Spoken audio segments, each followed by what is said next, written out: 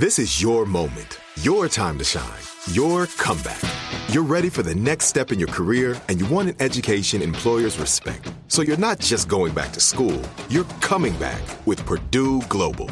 Backed by Purdue University, one of the nation's most respected public universities, Purdue Global is built for people who bring their life experience into the online classroom.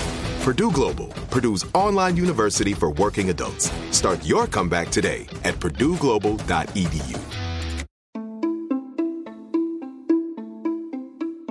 Welcome to Aaron Mahnke's Cabinet of Curiosities, a production of iHeartRadio and Grim and Mild. Our world is full of the unexplainable. And if history is an open book, all of these amazing tales are right there on display, just waiting for us to explore.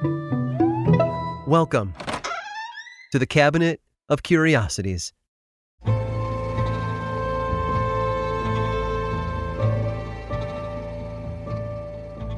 There are plenty of literary examples of characters based off actual real-life people.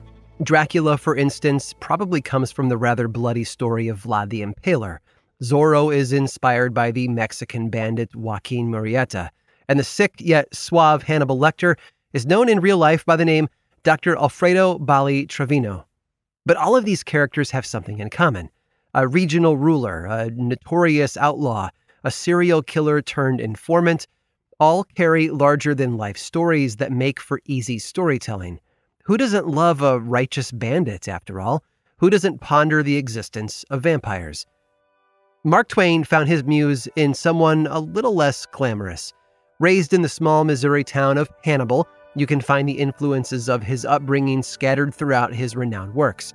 The port city on the banks of the muddy Missouri River gave Twain access to such inspiration that it granted him his undying status as one of the best writers to have ever lived. Given all the difficult upbringings centered in the relatively poor sector of the burgeoning United States, Twain had writing fodder all around him. As an adventurous child, he found wonder in the exploration of caves and woods, and he found character in the essence of his classmates and friends, the products of these difficult upbringings. One in particular inspired him more than most, that one being Tom Blankenship, who Twain mentions by name in his own autobiography. Born to Woodson and Mahala Blankenship, Tom had a similar upbringing as just about everyone else in Hannibal at the time, a childhood of poverty and scant resources, although he might well have been at the furthest end of the poverty spectrum. Tom's father, Woodson, came to Hannibal in his late 40s, a time when it was especially hard to find work among the sawmill industry. Had it not been for the support of kindly relatives, the Blankenships would have found themselves homeless in no time. In fact, they may have even been squatters in the first place, since there is actually no evidence that Tom and his family owned any property to begin with. One need only look at the Blankenship house to truly understand the poverty they lived in. Unlike the white picket fence of the Clemens family home, the Blankenship home looked like it was about one unfortunate gust of wind from tipping sideways and crumbling to dust. All told, though, it was this muse that fueled Twain with the inspiration he needed to take a real-life person and turn him into a household name, albeit a much different name. Twain, even in his adult years, clearly recalled Blankenship in detail, writing, "He was ignorant, unwashed, insufficiently fed, but he had as good a heart as ever any boy had. His liberties were totally unrestricted.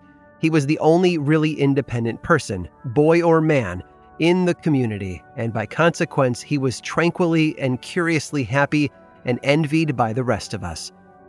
Twain would never forget his childhood friends. When he visited Hannibal in 1861, 8 years after having moved away, he remarked that many of his friends were still there. Sam Bowen, Ed Stevens, Ab Grimes, and others, all of whom were characters that had contributed to Twain's own rise in the literary community with the birth of Tom Sawyer and his gang. One has to wonder what his friends saw in their old schoolmate Samuel Clemens. Perhaps he had changed, become daintier as he rose in the social spheres. Or perhaps he too was unchanged at his core, as his writing would suggest, still playful, whimsical, and in many ways the same as he had described Tom Blankenship. Given such richness of detail, it's no wonder that Twain would turn Blankenship into his own character, the same way he turned himself into Tom Sawyer. Blankenship's fictional adaptation would go by an equally well-known name. A name that first appeared in Tom Sawyer before being given his own story not long after. That name being, of course, Huckleberry Finn.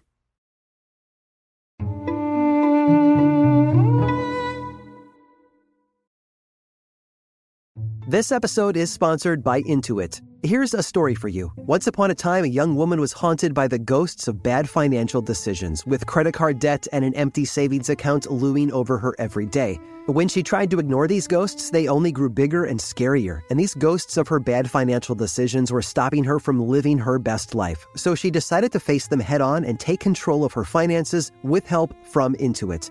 Intuit helps you face your financial fears with confidence through products like TurboTax, Credit Karma, QuickBooks, and MailChimp. Whether you're trying to manage your money or trying to run a business, Intuit gives you the confidence to take control of your finances so you can live your best life. Intuit is the financial platform that helps everyday people prosper. Intuit has helped 100 million people live their best financial lives. Visit Intuit.com, Intuit.com, to start living yours. Let's get into it. Now I'd like to introduce you to Meaningful Beauty, the famed skincare brand created by iconic supermodel Cindy Crawford. It's her secret to absolutely gorgeous skin. Meaningful Beauty makes powerful and effective skincare simple, and it's loved by millions of women. It's formulated for all ages and all skin tones and types, and it's designed to work as a complete skincare system, leaving your skin feeling soft, smooth, and nourished. I recommend starting with Cindy's full regimen, which contains all 5 of her best-selling products, including the amazing youth-activating Melon Serum. This next-generation serum has the power of melon leaf stem cell technology. It's melon leaf stem cells encapsulated for freshness and released onto the skin to support a visible reduction in the appearance of wrinkles. With thousands of glowing 5-star reviews, why not give it a try? Subscribe today and you can get the amazing Meaningful Beauty system for just $49.95. That includes our introductory 5-piece system, free gifts, free shipping, and a 60-day money-back guarantee. All of that available at meaningfulbeauty.com. Like many of us, you might think identity theft will never happen to you. But consider this. There's a new identity theft victim every 3 seconds in the U.S. That's over 15 million people by the end of this year, equal to the populations of New York, Los Angeles, and Chicago combined. Even worse, identity theft victims often don't even know they're victims. That's why LifeLock Identity Theft Protection alerts you to identity threats, even the ones that don't show up on a credit report, like data breaches, fraudulent bank transactions, loan and credit card applications, and crimes committed in your name. If your identity is stolen, your own dedicated LifeLock US-based restoration specialist will work to fix it.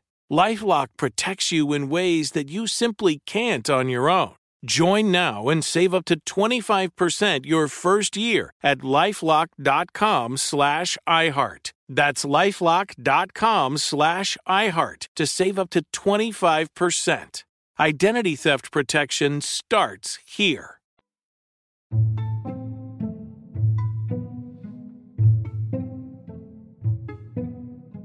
Eustace Bucket's life was like an action movie. He was a monk, born in France in 1170. He left to study black magic in Spain before traveling back home to join St. Samer Abbey. This was his lot in life, as he was the youngest son of a feudal lord, Baudouin Busquet. But he was meant to join the church while his older sibling would inherit their father's land. But Eustace was never well suited to religious work. He often found himself at odds with his fellow monks by pulling pranks and shenanigans in the abbey. For example, when he and his brothers were supposed to be fasting, he would convince them to eat instead. And it wasn't uncommon for him to pass gas in the cloister and encourage others to do the same. After a short time, though, Eustace received word that his father had been murdered. Unfulfilled as a monk and hell-bent on vengeance, he left the abbey in 1190 to avenge his father. Eustace met with a man named Renaud de Dammartin, the Count of Boulogne, seeking justice for his father's murder. You see, he had discovered that a man named Hanfroy had killed him, and Eustace requested a trial by combat. He chose a champion to fight on his behalf against Hanfroy, but the champion was felled in combat and the accused was released. Eustace was then hired by the Count to be his seneschal, or administrative officer, to assist with his financial matters. He served the Count for about 4 years, until a figure from his past resurfaced and threw a wrench into his life once again: his father's killer. The alleged murderer began spreading rumors about Eustace, which the Count was quick to believe. He accused the monk of embezzlement and sent him fleeing into the surrounding forest to hide out and plan his next move. On his own, fueled by revenge, and branded an outlaw by the man who had helped him, Eustace embraced his new situation. He became a pirate.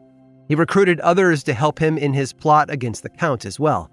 However, the harmless jokes and tricks he was known for now took on a much darker and, in some cases, more sinister tone. For one, he committed arson by setting 2 of the Count's mills on fire. He also disguised himself as a leper and convinced the Count to give him money, the way a person might toss some loose change into the cup of a homeless person on the street today.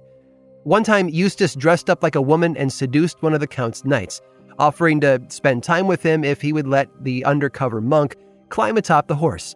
The knight obliged, at which point Eustace let out a large fart and stole the knight's horse instead. Though many of the stories of Eustace's exploits ended in theft or destruction with only minor injuries, there are also tales of a much more grim variety, like when he captured 5 of the Count's men-at-arms and cut the feet off 4 of them. He let the 5th go free to tell the Count about what he had done.